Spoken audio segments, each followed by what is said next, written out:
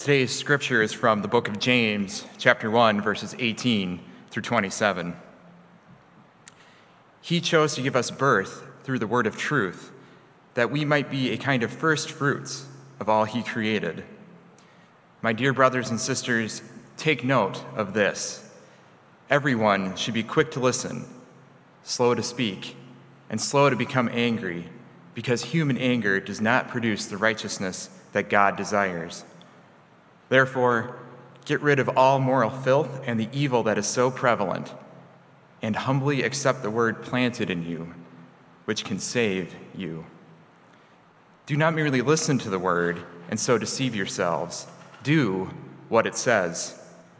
Anyone who listens to the word but does not do what it says is like someone who looks at his face in a mirror and, after looking at himself, goes away and immediately forgets what he looks like.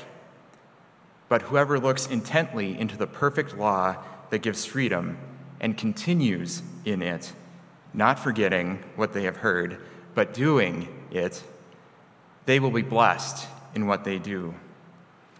Those who consider themselves religious and yet do not keep a tight rein on their tongues deceive themselves, and their religion is worthless. Religion that God our Father accepts as pure and faultless is this: to look after orphans and widows in their distress, and to keep oneself from being polluted by the world. The word of the Lord.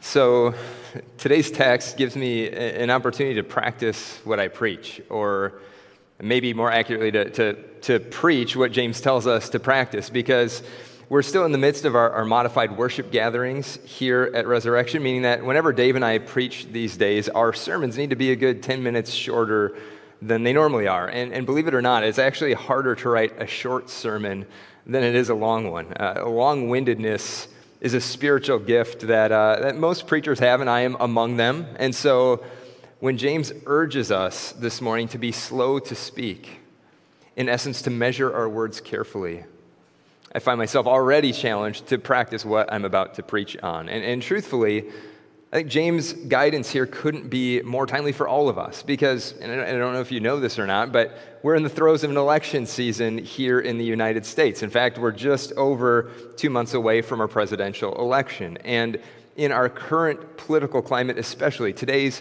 text strikes me as especially relevant, as well as personally convicting. I mean, here we have James strongly confronting the toxic nature of how we often use our words, and displayed most prominently these days, again, in our political discourse. And yet, at the same time, James also does provide some strong support, I think, for the church's reawakening to its call to work for justice. And we'll get to both this morning, but let's start first by looking at how James challenges the way we engage those with who we disagree or who see the world differently than we do. If you have even the slightest connection to either social media or cable news, I mean, you are far more familiar than you'd like to be with behavior and attitudes that could scarcely be described as slow to anger. I mean, we're so bad at this, at genuinely listening to each other and being slow to throw out our point of view. And all indications are we're only getting worse at it. I mean, we've seemingly lost all ability to maintain a civil discourse. Our preferred method these days seems to be either to do all that we can to disparage those who are the other, those who see the world differently than we do, or we kind of simply swoop in, state our opinion, and then fly off, swoop and poop as I call it, rather than attempting to actually engage in anything that remotely resembles a conversation. And it's killing us like a slow-working poison. And even though I think we all recognize the truth of that reality, it's so much easier to point fingers and not recognize how we personally are part of the problem. For example, I mean, I will be the first to admit how critical I can be of our current president and just the lack of basic human decency that he displays in his treatments of all but those who praise him. And yet, as I've tried to do some honest self-reflection and take a step back to look at the bigger picture, I've come to recognize he is not the source of our bitter divisions and our toxic discourse. Rather, I believe the current presidency has simply served to reveal who we already were as a country, whether we wanted to believe it or not. And this covers the entire political spectrum. I mean, Donald Trump was a logical next step in our trajectory as a country, not some unexpected aberration. I mean, sure, he's made the problem even worse, but he didn't create it. And while voting him out of office may be a short-term solution, the reality is we have much deeper soul-searching to do in this country that one election will not solve. Now, I highlight all of this because, again, I think we can all see the problem, but the question is, are we willing to recognize our part in it? And will we do anything about that? We can't continue to point fingers at others and not examine ourselves, and especially we as the church must get back to the fundamentals of how we are called to embody our faith in such a divided and broken culture. And I believe James offers some really helpful guidance on what that looks like throughout his letter, starting with our reading from today. And so what does James view as being of first importance? He says that we be quick to listen, slow to speak, and slow to anger, which I think is among the most challenging commands in all of Scripture. I mean, we all love to have our point of view heard, right? I know I do. We love the mic drop moments. We love it when someone who we agree with says something that leaves an opponent looking foolish. We love it all the more when, we drop truth bombs that show us to be the morally superior party. But James here is cautioning against such a posture, warning that if we let anger be the primary fuel for how we live, it will never produce the righteousness that God desires from his people. And further, if we can't control our tongues, any religion that we espouse is ultimately worthless, in James' words. Now, I have to note at this point that James isn't saying that we're not to speak or that our words aren't an important part of how we express our faith, as Dave mentioned last week. Instead, what James appears to be advocating for is a particular posture that we, as Jesus followers, are called to hold. A posture of humility. Humility. And why should we humble ourselves? Because, as James' brother Jesus made clear, by humbling himself, even to the point of death on a cross, it is the path to restoration and wholeness and healing in our relationships. When we have a posture of humility in our interactions with others, we reflect the heart and character of our God. Humility values the other above ourselves. Humility drives us to listen. Humility thwarts the rapid rise of anger, helping ensure that when anger does arise, it's more likely to be righteous anger than a reactive anger. Humility validates the humanity of the other.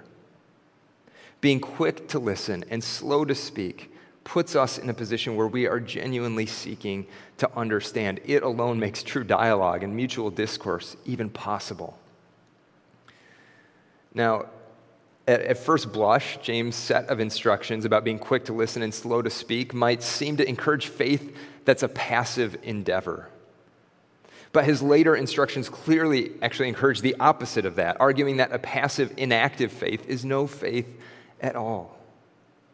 James argues that our listening, and in this case particularly our hearing of God's word, must move us into action. Remember, at the start of today's reading that Nate read a moment ago, James wrote that God gave birth to us through the word of truth, through Scripture, and that creates in us an identity as a kingdom first fruits. And so it is that God's word is meant to shape us into a people who act out our faith. Faith, James says, that's merely an intellectual belief or feel-good emotions is meaningless. It's as good as seeing your reflection in the mirror and then moments later forgetting what you just saw, he says. I mean, why do we look in a mirror? I mean, maybe it's to make sure our hair is looking good, or to make sure we don't have anything in our teeth, or ladies at times maybe to put makeup on. Generally, though, it's to get a look at ourselves and make sure we're looking all right. But James says when we hear God's word and then don't do anything with what we've just heard, it's about as helpful as looking in the mirror to check on yourself, realize that your hair is a hot mess, and then just turn back around into your day without touching your hair or doing a thing about what you just saw. I mean, what's the point? And so it's here that James pivots his focus from the importance of listening and hearing to the importance of doing. And those of you who are in life groups here at Resurrection should already be familiar with thinking this way when it comes to interacting with God's Word, because there are two questions I always urge us to wrestle with as we study and discuss Scripture in our life groups. First, to ask, what is God saying to me? That's kind of the looking in the mirror question. And then second, what am I going to do about it? That's the making sure our religion isn't worthless question. Because we need both, right? I mean, action that isn't grounded in God's Word will be ultimately unproductive or even counterproductive. But merely being students of God's Word rather than practitioners of God's Word runs the risk of cultivating a faith that, again, James says, is worthless. The two have to go hand in hand. And so it's on that point, and at the end of this chapter, that I want us to land the plane today. In verse 27, James gives clarity on the kind of actions that should result from properly hearing and understanding God's Word.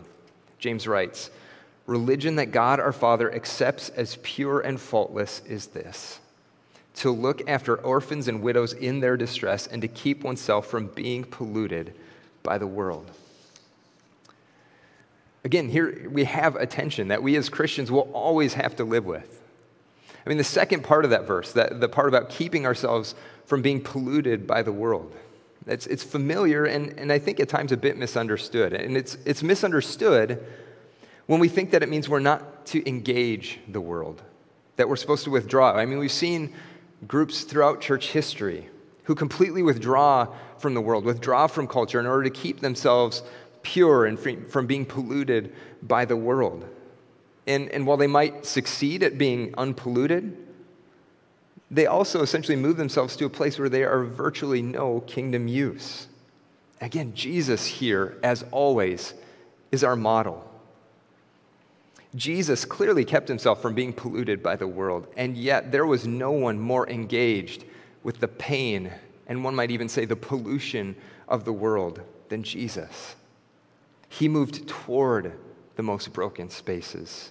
He didn't shudder at the horror of human sin. He knew that healing could only be found through direct contact. And the same is true for us. We cannot offer the healing balm of God's love from a distance. We can't keep people at arm's length and expect God to use us. Jesus sends us out into the world. We must be willing to get down and dirty. And yet, as James reminds us, we must keep ourselves anchored in God's Word and our identity centered in Jesus. That's what keeps us from being polluted. And now to the first part of what James declared as religion that God accepts as pure and faultless. He says it's caring for widows and orphans in their distress, which is a stand-in for a much bigger class of people, because in James' day, they were the most vulnerable population. They were those who were most likely to be on the receiving end of injustice, widows and orphans. They had no one advocating for their well-being. And there were many looking to take advantage of them, which is why, as the most vulnerable and neglected members of society, the class of widows and orphans are often singled out for special care and consideration throughout Scripture. And so it's in that spirit that our call, even to this day as Jesus followers, is to identify those who are most vulnerable among us today, to recognize what populations are on the underside of justice, to act on their behalf. And this is where, as I stated at the beginning, I think today's text offers support for the awakening that we see happening in the American church regarding the importance of working for racial justice. I mean, this is but one of many such passages in Scripture that make it clear that this work should be at the heart of how we live out our faith in the world today. And it's part of why we as a church have committed ourselves to taking that work more seriously than ever before. It's why our fall life group study will be on the topic of racial justice and reconciliation, because this is vital discipleship work. It's not peripheral. It's not an optional expression of our faith or only for those who have a passion for it. It is central. Doing this work, says James, is religion that God accepts as pure and faultless. This is where it's especially important that our work for justice is anchored in God's word, not in our human anger. James is clear on this. Actions that are fueled primarily by our anger will not produce righteous behavior. But not only that, I've observed that work fueled primarily by anger is unsustainable. In fact, we see this happening even now, as names like George Floyd and Breonna Taylor and Ahmaud Arbery begin fading from our news feeds. It's a cycle that's all too familiar for our brothers and sisters of color. Folks get fired up about the work of racial justice after they're witnessing something horrific like George Floyd's murder. But then once that outrage kind of subsides, so does the willingness to continue the work. And round we go with little lasting fruit to show for it. Rather, any work that we as Christians do in this world, but especially work like racial justice, must be fueled by and informed by our understanding of God's heart. We must see how it's a vital outworking of the gospel, an expression of God's kingdom. If there's any part of our work for racial justice and reconciliation that's fueled by anger, let it be alone by the holy anger that God displays throughout Scripture when he witnesses gross injustices or when he sees his people turning a blind eye to injustice. Let our passion be fueled by our understanding of how things like white supremacy deny the inherent worth of all people as image-bearing children of God. And let the work we do to dismantle that be fueled by our understanding of how the gospel tears down every wall that divides us, bringing freedom, liberation, fullness of life to all. And so, sisters and brothers, as we leave later this morning, may we accept James' challenge. Let us catch ourselves when we're tempted to add to the toxic discourse in our culture. Remember that the next time you're about to post something or comment on something on Facebook. And may we instead discover the freedom that's found in humility as we practice being quick to listen, slow to speak, slow to get angry. And then, consciously entering the pain of this world, may we remain unpolluted by anchoring ourselves in the love and character of the God revealed in Jesus. And then, informed by God's word, may we step out into our world, not just with a better understanding of God's heart for the vulnerable and the oppressed, but with a greater conviction to act on behalf of the vulnerable and the oppressed. For that, James says, is religion that our God accepts as faultless and pure. In the name of the Father, Son, and Holy Spirit, please pray with me. Heavenly Father, we thank you for the gift of life. We thank you for the identity that you have shaped and are shaping in us through your word and through your Son, Jesus Christ, who is revealed to us through your word. As your people in this world, I pray that you would develop in us a humility that truly is quick to listen and slow to speak, slow to get angry, that desires to understand another, that enters into conversation seeking understanding, seeking restoration in relationship. And God, may we also be a people who act on your word, who we don't just hear it, but we do what it says. May we be a people who care for the vulnerable and the oppressed among us, following the lead of Jesus, yet so anchored in your word that we keep ourselves from being polluted by the world and instead act as your light and your love. Jesus, we pray these things in your name. Amen.